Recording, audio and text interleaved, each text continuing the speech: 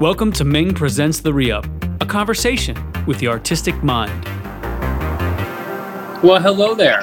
Hello there. I should probably face my camera away from the sun. Yeah, well, it depends on how you want the light. The light off the head might blind all our viewers, like two thumbs. Yes. Hey, look at us. We're both chrome domes. I know. It's a good look. Yes, actually, I had a beard and a mustache for like a couple weeks. But and then what happened? All my stream listeners told me that they didn't like it. Did you look weird? Did you look like some sort of I don't know. I definitely looked older. Yeah. I look like, I still look like I'm in my 30s with, clean shaven head and face. My wife likes my beard. She likes the beard, so I just keep it because it's easier. So happy wife, happy life, Yeah, exactly. I mean, I probably look a lot younger without the beard too. It wouldn't look like somebody's dad, but what are you gonna do? Well, you are somebody's dad. I am. I'm two people's dads. Right. Together we have. It looks beautiful there. How's things? It's it's another day in the life of 2020 here in California.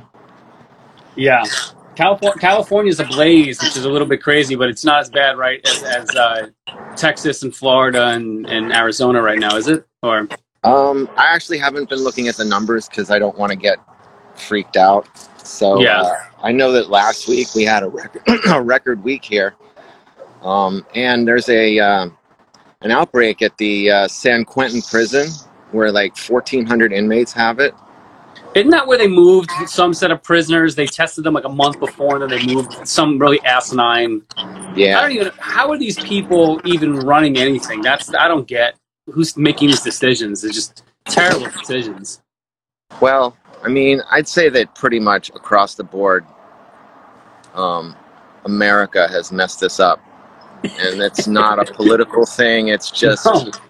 I mean, because, this is a Democrat state, and it has tons and tons of cases. So it's not a political thing. It's just nobody was ready and nobody was prepared, and there wasn't enough, PPE available for people. So yeah. Although we're starting to see that so many people, all the sycophants with their PPE and all this money given to these businesses that probably didn't need it, but Right. Yeah. Let's remain neutral here. It's very hard to remain neutral these days. I know that we share the same beliefs pretty much. Yeah. But I had an interesting conversation with somebody who's a friend of mine who I know has different political leanings, and we had a nice I think we came together nicely in the middle. The conversation was basically like, look, I think we believe in exactly the same things. It's just that you're being told to pay attention to something else that I'm being told to pay attention to. Right. You're worried about statues and riots, and I'm worried about the people dying. Yeah. I'm like, but we both care about the people dying. You're just focused. You're being distracted by these. You know what I mean? This other issue. Right. And by the end of the conversation, I think we both sort of hugged it out. And we're like, we are on the same page. We talked about gun violence. We talked, all this.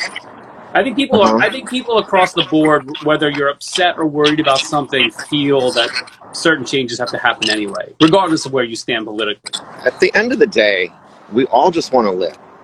And anybody who doesn't want to live, have you ever met somebody that doesn't want to live? Well, I guess that's... Yes, we both have, actually. Right, yes, of course we have. R.I.P. Bill. I think people give up on living. I think what's happened is that young people are confusing freedom for safety. Right. People are tired of being pent up and staying home, and it's harder for them to focus, and they want to get out and live their lives. Definitely. And that's what when I see people acting irresponsibly, I get it that they just, being inside for 3 months drove me crazy, and I actually have something to do. Right. You know what I mean? I stream 4 days a week, and And I had something to do, and I definitely was having a tough time just being indoors every day, all day, not having, my freedoms. And I think that everybody wants their freedoms, but at the same time, there's a huge amount of responsibility that comes with having your freedoms. I think that's kind of what's happening is we're getting a viral check in what freedom means. Right. Is that, and I think that this is not, I know we're all going through this one thing here, not to say it like all doom and gloom, but I think that this is the first of many things that are to come. We're going to have water shortages. We're going to have droughts. We're going to have, these are all the things that are coming around the corner because we're not slowing the machine down. The machine is not going to work in the way that it works. Right. Like every year, the fires here in California get worse and worse. Yeah. And, there's a lot of things that you could point fingers at as to why the fires get worse every year here. Not enough rain, it's hotter, etc. and so forth. Yeah. So, yeah, there's definitely a lot headed down the pike for us. And, really, in order to not get overwhelmed by it, you just have to try to take everything day by day and not really worry about what's going to happen next month. Yeah. As we've learned, we'll get through it. I'm very day by day these days, and I'm actually enjoying it a lot. Obviously with music, and we have releases and things that we have to schedule and all that kind of stuff to be ahead of the curve, and to make plans and all that. But in terms of living, it's kind of nice to be back to date, almost day to day, especially with the kids and all that. Right. Yeah. Let's talk about Club Quarantine, because I think you really turned a situation, like you had a new album coming out, or it came out, you had a tour planned. Like, talk about all that. Talk about what happened with the new album, and then how you took that energy that was going to be placed on the road and put it into this amazing live streaming thing that you really built it from nothing, which is amazing. I sit here and I just say, I can't believe I did it, honestly, because, I've never streamed ever before. And, when all the gigs got canceled on one day, basically, I think it was, March 13th, all the gigs basically got kaput. And that was the tour for Remedy. That was the... Yeah, we had started the tour at the end of January to coincide with the album release. And just to go back a little further, we intentionally took off many markets in America last year so that we could come back fresh and have a really exciting tour. And also, there was a lot of time needed to make the album and finish the album, and that took a lot longer than we planned, so we didn't really book a lot of shows last year. So it was really disappointing to not be able to go out and perform these songs to our fans in, some of the biggest markets. And so basically the day that it all went down, I was really, really depressed. And I was like, I've got to figure out how to get online, how to stream. And I had no idea. The only time I had ever streamed, I did a Facebook Live with my computer camera. So I had no knowledge of streaming. So I watched a couple of YouTube videos and, kept trying all these experiments and failing miserably. And one day it just sort of clicked. I have to download this program called OBS. That's the conduit between my mixer and my computer to broadcast. So once I figured out that there's this thing called OBS, it sort of clicked. And so I think that what really happened was I didn't know anything about Twitch. I didn't know anything about anything. So I did my first broadcast on Facebook Live, but I had set up a Twitch in case of anything, right? And so I did the Facebook Live and a broadcast for 45 minutes and kept getting these notifications that I'm playing copywritten music and it's being blanked out. And the hour was done. I don't know if they limit you to an hour on Facebook Live, but we got kicked off.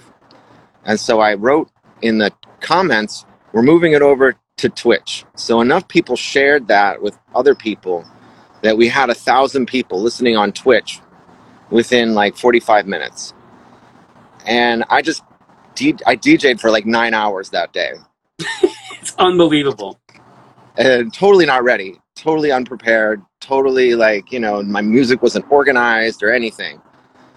And but I just loved it. I was just like, wow, the connection that you have with people is really incredible on this thing.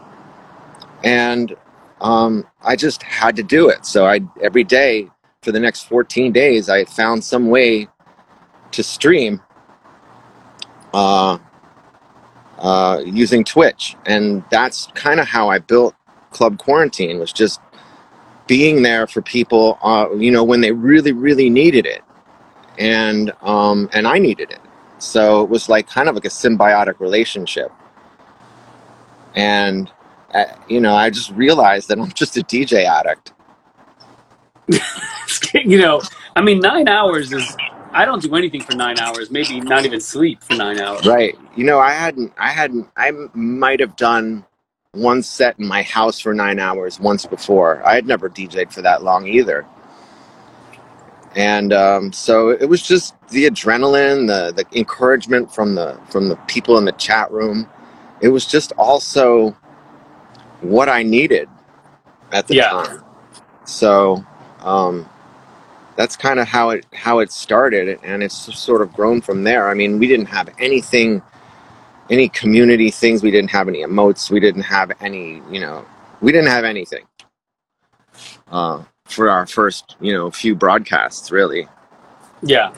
And, I'm still learning about Twitch, even to this day, now having logged over 500 hours over the last 4 months.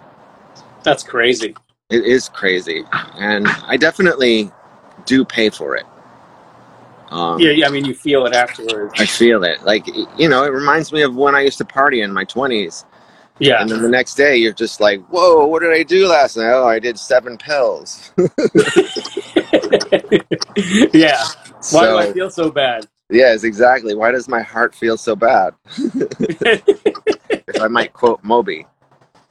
Yeah, I remember stepping over Moby at more than one party. I love his straight edge, his straight edge attitude. But I remember these 3-day parties in Manhattan, and you'd be coming out and stepping out of the party, like, oh, that's Moby on the floor.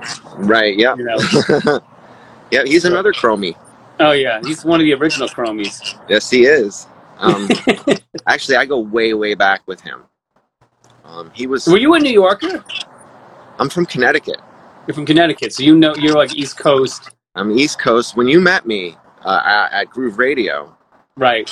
I had just moved to LA. Like, I had been there for maybe 6 months to a year, and but I was just an East Coast transplant, just trying to make it work. Yeah. And I'm glad that I did, because Swedish Eagle is still doing his thing. I'm impressed with him. He's out. How many years has it been? You think he's been doing it? 30 years? Between K-Rock and Groove Radio and Mars FM and GrooveRadio.com and like being on Sirius XM, he probably has a good 40 or some odd years. Wow. I think he started in the 70s.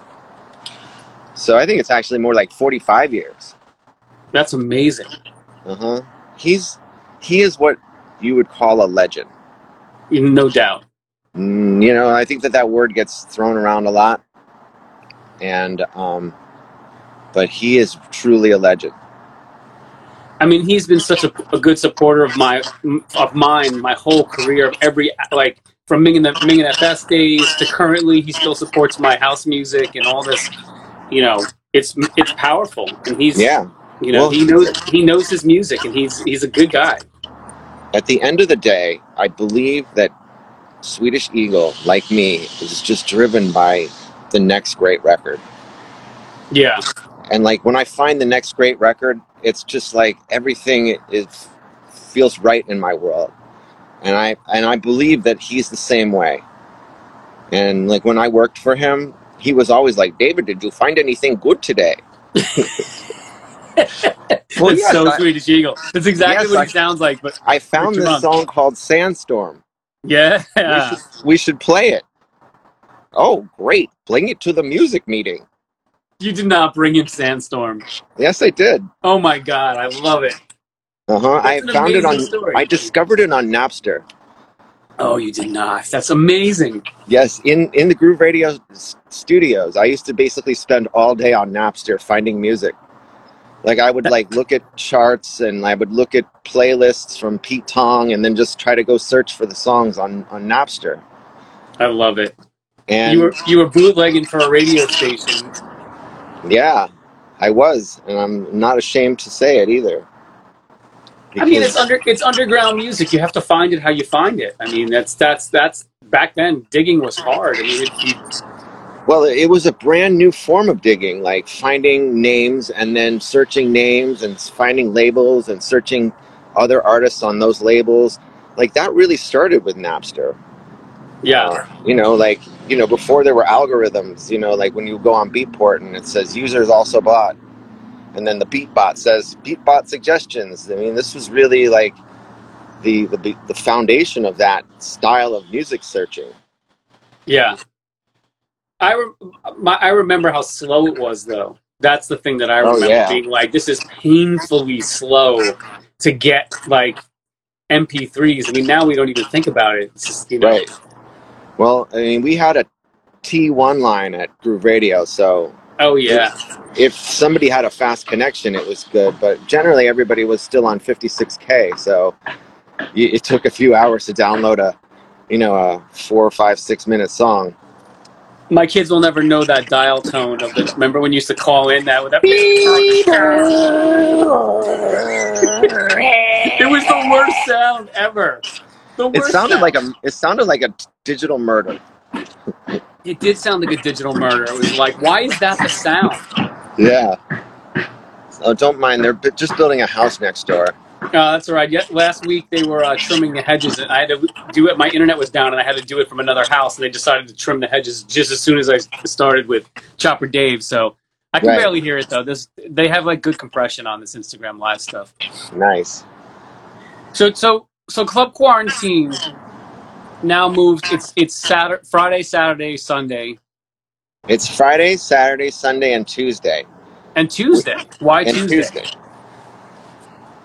Because I'm an addict and I have to DJ. And I don't know why I didn't choose Wednesday, which seems more equidistant to Sunday and Friday.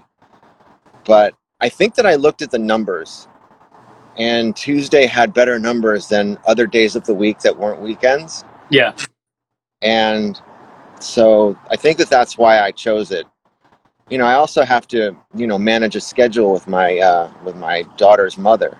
Yeah. So I took that into consideration too, to come up with the schedule. I wanted it just to be fair enough for everybody. Fair enough. I mean, it's juggling family during this time has been very difficult. I think all around. I think that's a universal problem with anybody who has children. Is that any parent has become, a teacher, a parent, a playmate, a cook.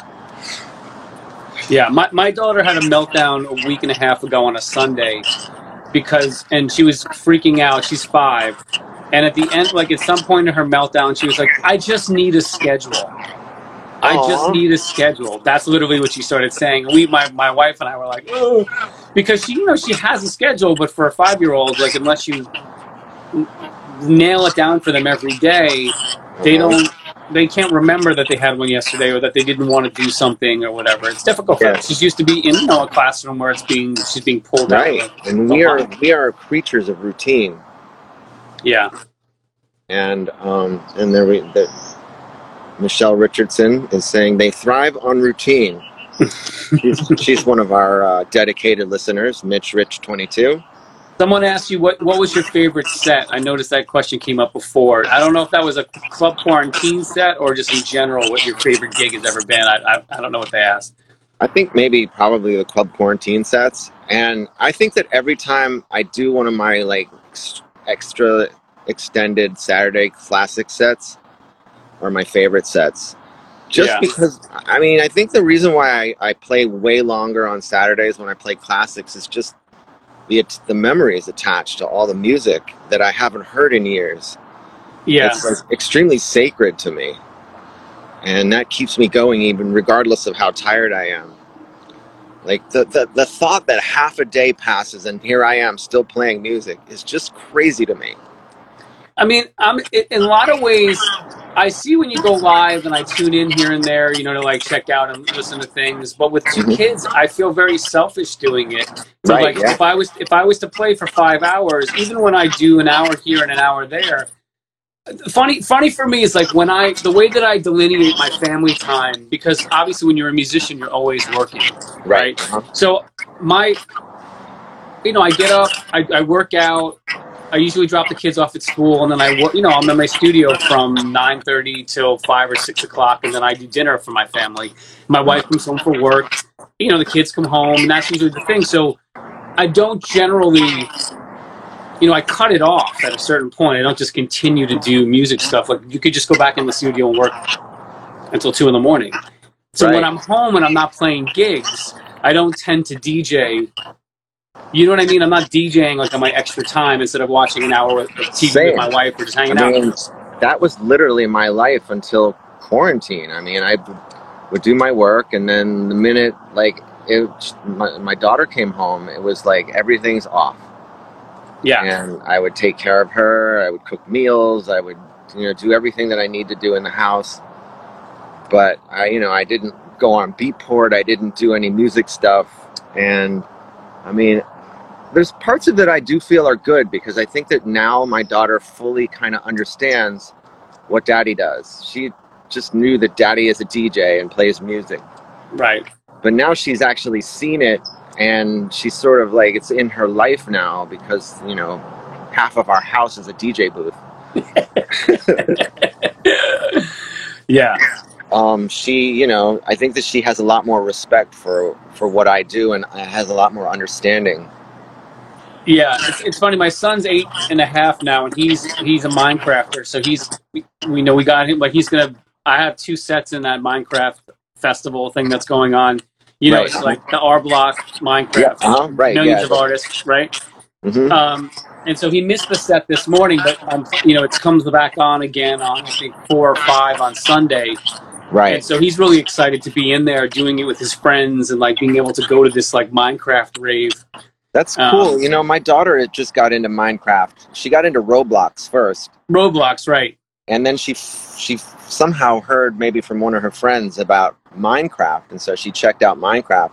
And Roblox has just been like totally not even played with since. And he's into the coding and all that other stuff. He's like doing Minecraft camp this summer. Nice. Cool. I mean, that's really awesome. That and this is a reason why I don't get too weird about her having a device in her hand, especially now when I'm like constantly running around doing 10 different things at any moment.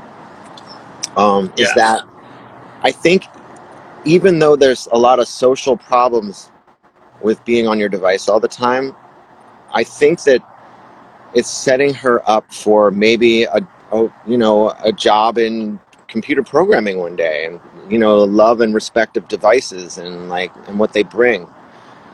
And I think that that's going to become ever more important as she gets older. We have the same. We try to limit the screen time in general, but now that the quarantine is, and the kids don't have camp and they were on their devices for school, we've really had to be more laxed about that and find positive things that he can do. So he does 1 week of chess camp, and then we also have him doing like tutoring. School tutoring, so he meets with the teacher for a couple hours, does writing. He's like, we continued school on. We didn't stop. We were like, there's no other way we can do this. Right. We can't just. It's not as full. And then 1 week he does chess, another week he does Minecraft, and it's been super positive. It's harder for the younger one, for my daughter. She doesn't dig it so much. But yeah, well, I think that when they're 5, they can't really grasp some of the concepts of playing these games yet. I'm blown away by her ability to just navigate on Minecraft.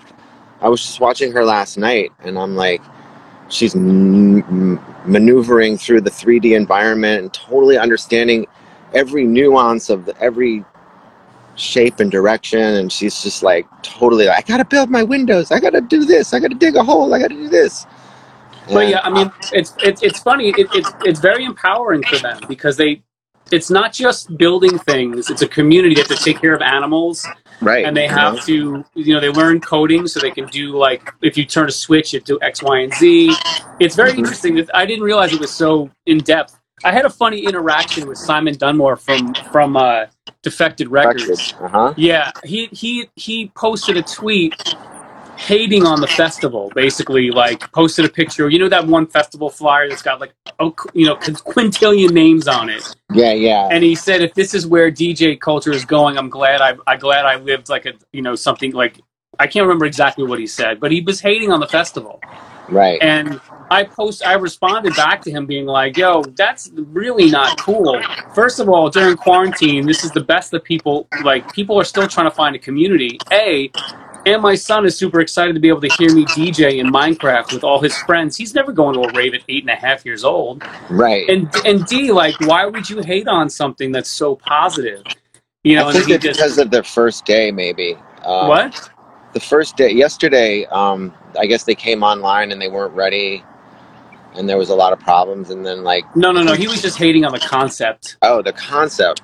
Right, okay. Like it's not... I mean, how can you hate on something that's actually trying to bring people together? I don't know. And then, of course, because like I'm swimming against the tide on Twitter, basically calling him out on his shit. Like, why are you being an old man? That's not cool, right? And not cool Defected is all about community and culture. Right, how definitely. Are you gonna hate on this other culture? I don't know. It really rubbed me the wrong way. But, he got a lot of likes on being... his response was, you hate... and some other things, like, took my words and turned them around. Wasn't what I said to him at all. Right. But I don't think that people realize that music discovery is, for children, is going to come from the games, the Spotify, the things they do online. My son has like a whole world has opened up to him through Spotify. Definitely. Like, he's building his own playlists.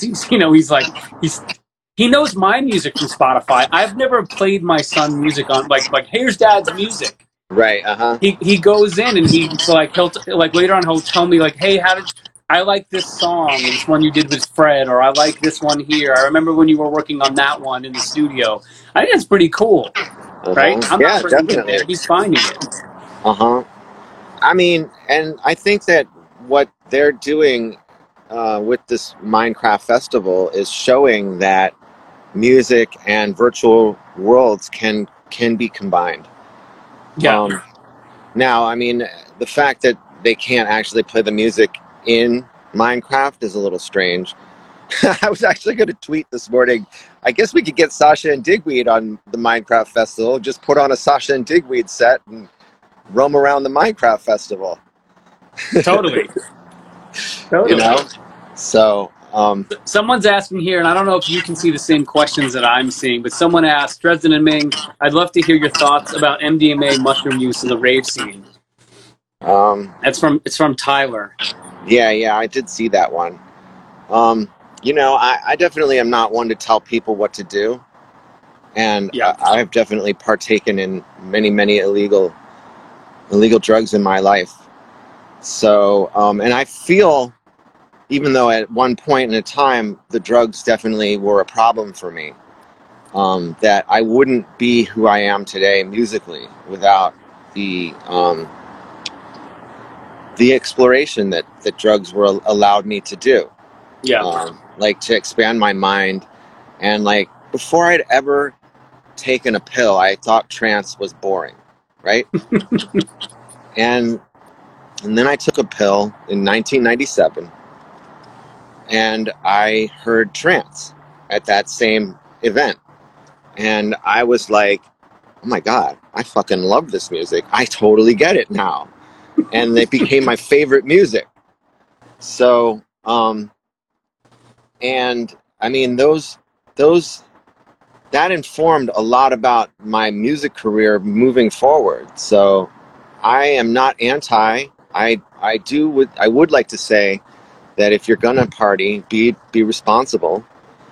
And if you find that you're getting in too deep, that you need the drugs, then that's definitely something you need to examine. Yeah.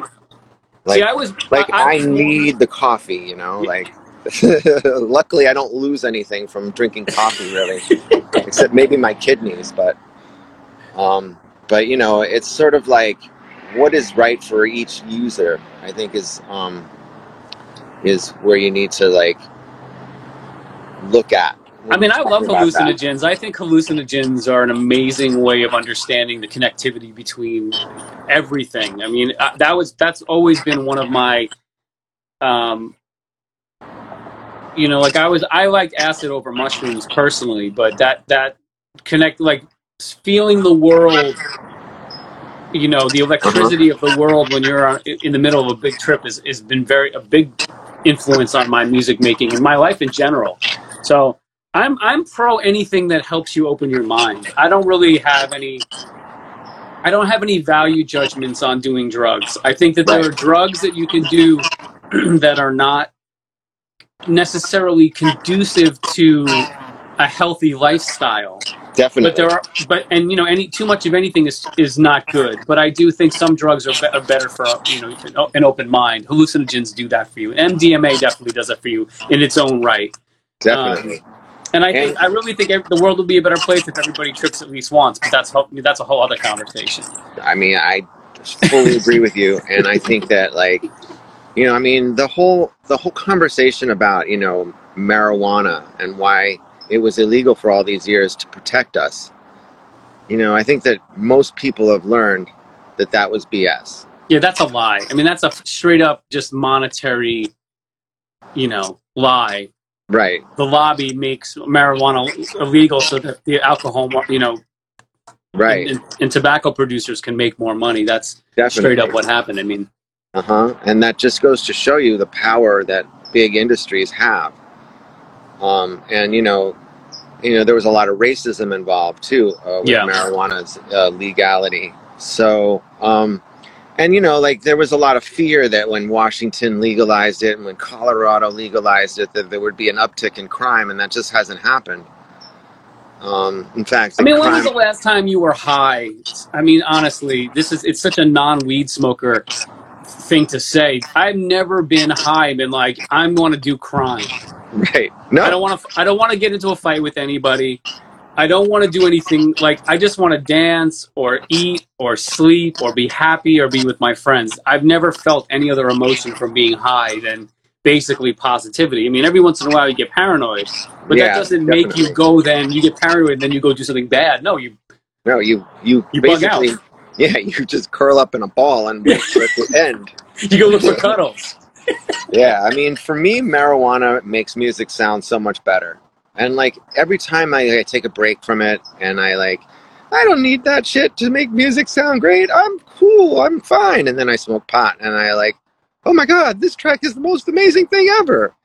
I mean, there's not one track that I've made that I haven't, you know, put to the weed test before it, you know, was submitted to the record label. Yeah, I would say this to you, and it's funny because I just listened to your album before this conversation, and I haven't done this with anybody else I've done a re-up with. I haven't listened to their music, like haven't done any homework. I haven't had time to listen, you know, to your album. So I was like, I'm just going to listen to it. It's a beautiful, like, windy day. And I can hear the hallucinogens, and I can hear all of that stuff in your music. You have all this weird little random bits and pieces that are just floating around, you know, on top of the beautifully constructed songs and, you know, tracks and all that. You've got all the crazy ear candy in there, and I love that because that's something that we did as Mingin FS, is that we put in things that you may never hear, little details, unless you're high. Right. Well, one thing that we love to do is record real sounds. Like, I'd be out here recording those birds chirping, and, you know, you'd get the whole environment. Like the highway noise that you hear, that could also be part of the bird chirping sound, and you put it in a song, and it brings a realness to the sounds that you wouldn't get if you just had a drum beat and some percussion going on. And that's something, you know, little details like that, we love that too. And there's multitudes of reasons why we do that. And, you know, part of it is just to musically document moments that were special. Yeah. But also just give people who are listening with headphones some extra, candy, as you would say. My wife just said hello. Is this the first one you're watching, Jackie? Hey, Jackie. Welcome to the broadcast. Welcome to the broadcast. She's always like, what is he doing in there? What is he doing? Yeah. My girlfriend now, she's like she's a DJ. I mean, she's not a DJ by trade, but she's a DJ by hobby. Uh-huh. And so she never asks what I'm doing. But my ex definitely, she knew what I was doing, but it was annoying to her a lot. Maybe that's why she's your ex. I mean, she definitely came around at a time where I needed a woman like her. She gave me a beautiful daughter. And then that was it. And I think that she was secretly hoping that I would give up on music. And I mean, I'm not qualified for anything else. I'm qualified to be a Starbucks barista. No disrespect to Starbucks baristas, but I mean, I'm just not qualified for anything. I mean, I could be a toll taker. No disrespect to toll takers. But I've been doing music since I graduated high school, so I have no other experience. I mean, it's been you were at Groove Radio programming, right? But, yeah, I was doing the music direction, and some of the we were doing promotions and things, but everything was music related there, and that was the only actual real job I ever had was Groove Radio. Yeah, when did Gabriel and Dresden take off enough that you were able to sort of like just really focus on that as yours? Well, Gabriel and Dresden actually happened because we needed, both of us independently needed something. Josh had started a tech company and partnered with another bigger tech company, which had a board of directors, and then all the fun had gone out of it. So he quit this tech company to focus on music full time, right? And then I was working at Groove Radio until Clear Channel bought Groove Radio. That's right. And Clear Channel bought Groove Radio, and then started cutting off the hands, and then the arms, and then the legs, and then they just let everybody go. I was like part of the the last crew to go. But, I had that whole summer before G&D started that I did not have any employment, no money coming in. And, Josh was in a similar boat. And that's not why we came together. We came together because Pete Tong, who had asked me to do some music scouting for him, but wasn't really paying me. He was like, you've been really great, a great asset for me and great asset for the Essential Selection. Here's a remix that if we accept it, you'll get paid X amount of dollars for. And I I didn't have any studio experience at the time, so I really wanted to explore making music with Josh, and so that gave me the opportunity to do it. And then literally on the first day that we made music, 9/11 happened. And so it was like we were both, unemployed, and it was a scary world. And so we kind of looked at each other and we were kind of like, we got to make this work. That's crazy. We didn't really say that. I didn't know that you guys had started after Fred and I had started making, been doing music. I don't really remember. Yeah, because that was 20 years ago. That was 20 years ago. So, I mean, I'm not sure if 9/11 had happened, would G&D have happened? Or, had we both been unemployed, had G&D happened? It was just the perfect storm of things.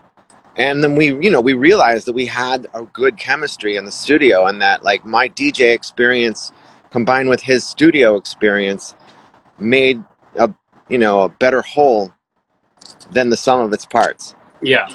And then, like from that one remix, we had landed, 3 others before we could even like blink.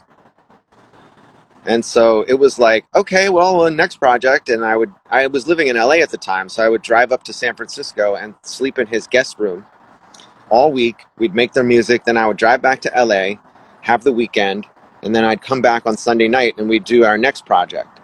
And this lasted for a year and a half before we actually said G&D is a thing. I mean, you put in the work. It was as entrepreneurial as it gets. Yeah. And it was just, I mean, I liken what's going on now to this, the situation that happened after 9/11. I mean, 9/11 was a little bit more encapsulated because it affected less people directly. But, I think that everybody was equally scared after 9/11 about what was happening to our country and how are we going to move forward from this and what is life going to look like? And I think that we're sort of back in that place. And so the success of Club Quarantine, just to like tie it back to that, is like, it's interesting that like our biggest successes seem to happen as a result of the bad things that are going on in the world. Yeah. So, yeah. I mean, maybe that's what music is about. It's about yes, taking that energy and creating something positive from it. I had an interesting conversation with an indie rock musician the other day, and I'm wondering if, how everything has become very image driven, even in our scene, even in the electronic music scene. Like a lot of the young up and coming. It's the reason why I shaved before this conversation. They're all really good looking. They're young. It's like a different thing than when you and I got like electronic musicians. It was all about just the music. There was no real image thing, and that's changed over time. Yeah, I mean, there's always been an image, but it's not like the way it is now. Well, because we're constantly have to like post our image. Like back when Ming and a Fest was a thing, you had one photo shoot that lasted you for 2 years, and that was the only photo people saw of you. Yep. And so like nowadays it's like, we're documenting our daily lives practically for everybody. And, we are actual public figures now. Whereas before we were public figures, some of us, but like most of us weren't. We're just dudes making records. But what I'm wondering is, with this thing happening where now we're not even sure what's going to happen with live music forever and with how music is getting digested, will bands that are ugly as sin have a better chance of coming out because the image is now, what's more important is really the output. Right. I mean, that's a really good, interesting question. And I wonder how you would actually go about No, but I'm serious. Like, do you remember, like, if you listen to all that great music from the 60s and 70s... Right, yeah. The musicians are just scraggly, weird, doesn't matter what they look like. They could have messed up teeth. They could be whatever. And, the music spoke for it. Maybe they had a look. The look could be a bunch of ugly dudes with beards, but at least they sounded good. But the 80s came in, and the image started driving music sales. Like, there was no Hairspray in the 70s, really. Right. It was once MTV came along and you had to be sexy. Right, but now I'm wondering if you don't have to be sexy anymore. I'm serious. I guess it'll be interesting to see, like, I mean, at the end of the day, you still do have to be kind of sexy because social media still plays such a huge role in our lives. Hence why we're here. You're constantly having to uphold an image. Like, I actually have looked better in the last 4 months than I probably have in the last 5 years because I constantly have to look good. Like, I used to shave once a week, and that was like Thursday night before I'd go on tour. And now I have to shave every damn day. So, I mean, I have to order clothes, and I have to I have to look good because that's part of the thing that I'm selling is that... I agree with that, and I disagree with what you're saying. And I will say, because I think Gabriel and Dresden, you guys have a fan base and make music that I think people really care about the music, and they don't really care if you came on wearing a muumuu. You could cut a hole in a trash bag and DJ like that every Friday, Saturday, and Sunday, and I don't think your fans actually would care. I'm really serious about that. I think there are other people who would care, but I think that's interesting. This is an interesting observation because, like, around the 2013-14 era of dance music, I felt so ugly compared to, you know, Afrojack and like, I get it. name it. You name it. They were all sexy and they were all younger. And like, I felt so ugly and so old and so like, who wants to hear from this old dude, you know? And I think that there was a feeling in the industry that nobody wanted to hear from old dudes. Well, I think there's a huge ageism issue in our industry. It's like everyone wants our experience, but they don't want to put the marketing muscle behind the guys who actually can do this. They want the young, exciting, fresh and I think slice of that's bread. why ghost production has become such a huge part of our game. Yeah. Because, you know, guys like us have 20, 30 years of studio experience now. And then these young, sexy dudes, you know, who are, you know, have mommy and daddy's money can afford to pay for ghost production. I mean, you know. But I think that that's going away. I honestly do. I think that, you know, COVID is sort of like a forest fire. And this might sound controversial, but COVID is kind of like a forest fire for our industry. And I think that the strong are going to survive. But I think a lot of the fluff is going to, and, you know, fluff is, of course, you know, an opinion. But, you know, a lot of these dudes that never actually went in the studio to make music but could pay 10 grand to have a song produced, they ain't going to survive. I agree with that to some degree. I mean, I have. So I stride the line of my personal career has been electronic underground music. That's what I do as an artist, whether it's whatever it's always been. So that's one part of how I make a living. The other part of how I make a living is doing big pop records and doing major label stuff and doing productions for bands and, you know, like doing all that other stuff. So for me, as a producer, I've always been used to being the band in the box, being the guy that helps you make your album, being the guy that helps you realize your vision, whether you can do all the stuff that I can do or not. So when ghost production started happening in electronic music, I found it really funny that somebody was going to pay me to make their techno track. I was like, you're really going to pay me to make that for you? You're supposed to make that because you love that music, not because... But then the other part of it that I realized was not everybody is as fortunate to have found their partners or the person that helped them learn how to do this. I feel incredibly lucky that I found Josh Gabriel. Like, I've never found another person that I gel with musically as good as I gel with Josh Gabriel. Yeah, but I mean, that's and it shows. But also, I came from playing in bands, so for me, music was this huge community of like being with people and spending time with people and really like having those relationships develop. So it's always been very important in my life. So I don't really mind helping people realize their visions.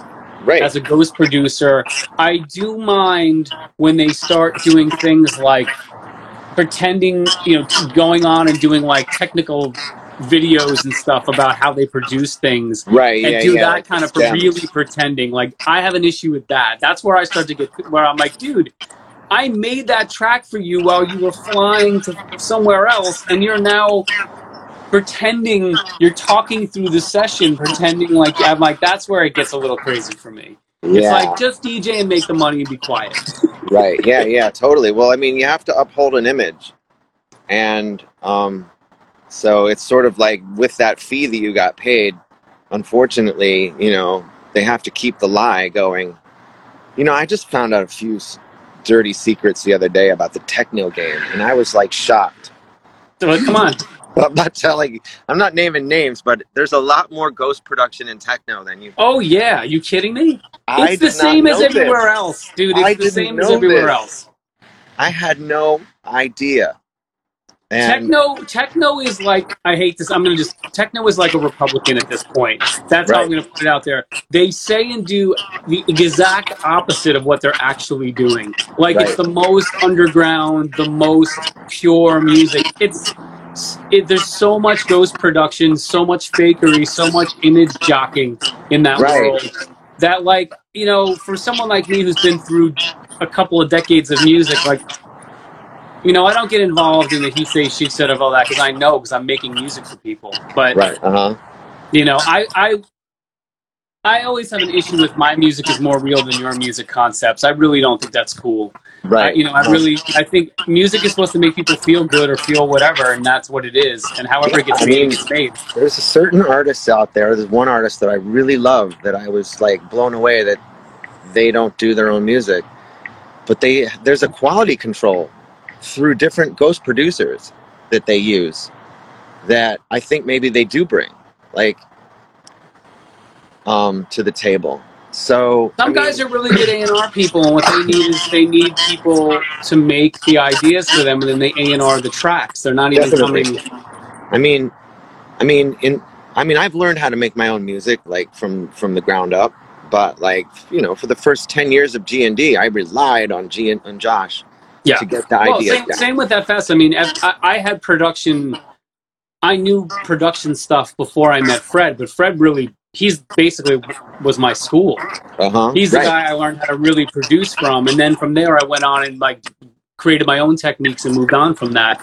Right. But everybody has the person they can point to. I mean, Definitely. we had our roles. We did what you did.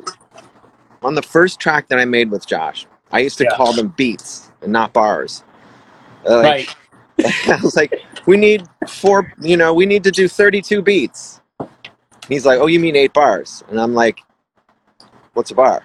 He's like, 4 beats. And I was like, okay, I have to learn that language, And I was like, I like the echo. He's like, oh, you mean the delay?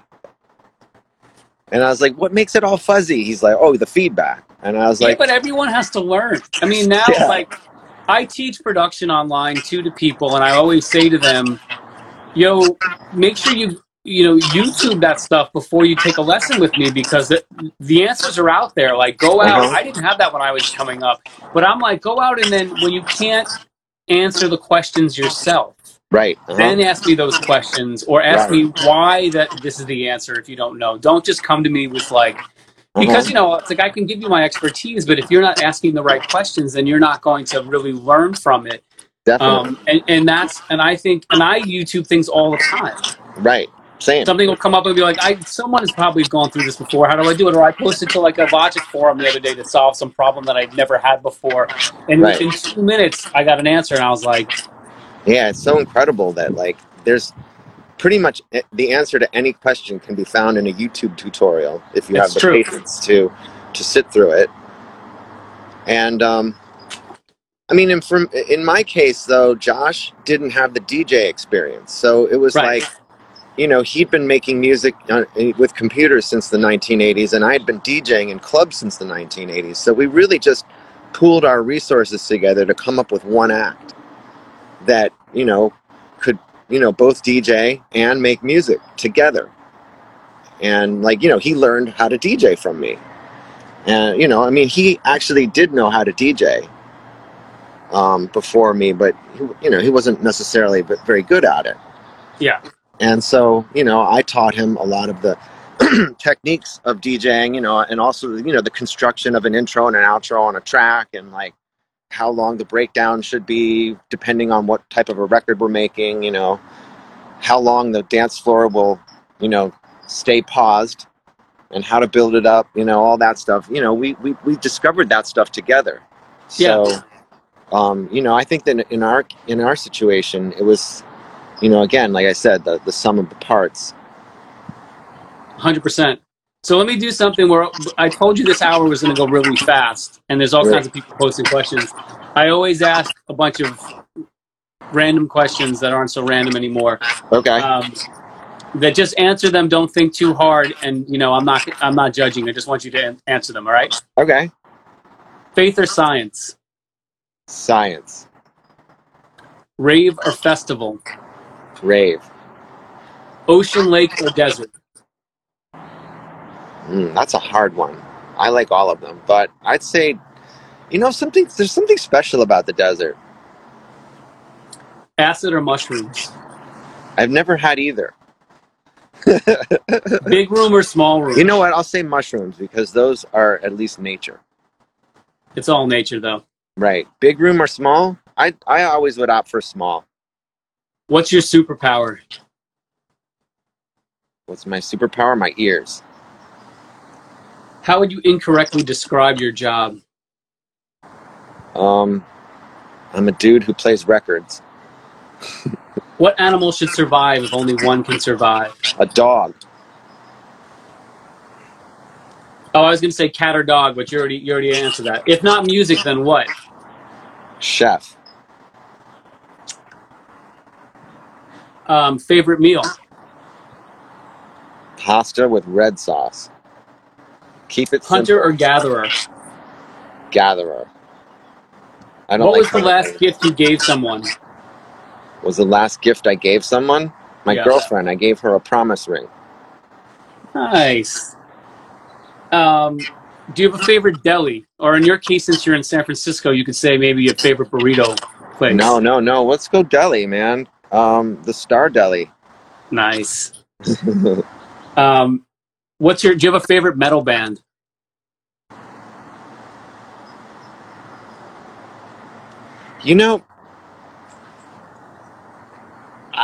I secretly liked a lot of the metal music from the 80s. I didn't admit it. But I actually really loved Bon Jovi. All right. I know that they're not necessarily metal, but they were metal. They fall in the range of the metal range and the hair metal range. So I'll give you that. I did learn that later on they actually didn't write their songs, that a really good songwriter wrote all the music. John Shanks. Yeah, he and John Shanks writes them with Richie Sambora and also what's his name and then the singer. John Bon Jovi? Yeah, they write together. Okay, I thought that guy Jim Valance wrote them. Yeah. All right. Well, Tyler, I'm just going to answer this really quick because I see you posted this question. It says, would you be interested in doing a live stream video about what different knobs sliders do on the CDJs? I tried finding stuff online, but I couldn't find anything really. I have an online thing about multi-genre DJing you can search for. I did it for Dubspot years ago, but this is a cool thing. Yeah, it's whatever. Last question, Dave, because we're almost out of time. It cuts us off at an hour. Okay. What genre are the Talking Heads? New wave. New wave. I mean, it could be art rock too, but I'd say new wave. They came up in the new wave world. I've done this, I think maybe 12 times, and I've never gotten the same answer twice. What's the average answer for the Talking Heads one? Nobody really. I think everybody's just like good music. They're like, I don't know. New wave was my shit. It literally was. I think art rock is the right answer, but I think definitely. But they were lumped into that that world of alternative radio, which was new wave. Blondie. Psychedelic Furs, all the New York art rock stuff. Totally. Right, David, it's about to kick us off, so I just want to say thank you so much for doing this. I'm glad that you guys are safe. Keep doing the Club Quarantine. It's amazing. And let's catch up soon. I hope some of that music I sent helps. All right. Thanks, man. I appreciate all the music. I'm going to go through it now. I have 2 hours before my computer is going to be in use for the night. Excellent. So everyone tune in, and what I usually do is I download this, I put it back up, I compress the audio, and then I put it in. It comes out on Spotify and iTunes, so I'll let you know when all that's up. Awesome. That's great, man. It was really awesome talking to you, and I hope to see you at the next Fight Club. Fight Club. We didn't get to talk about Fight Club at all, but we will. No, we didn't, but it's probably better that we didn't. True. All right, man. I'll speak to you soon. And R.I.P. Bill. We love you, man. Peace.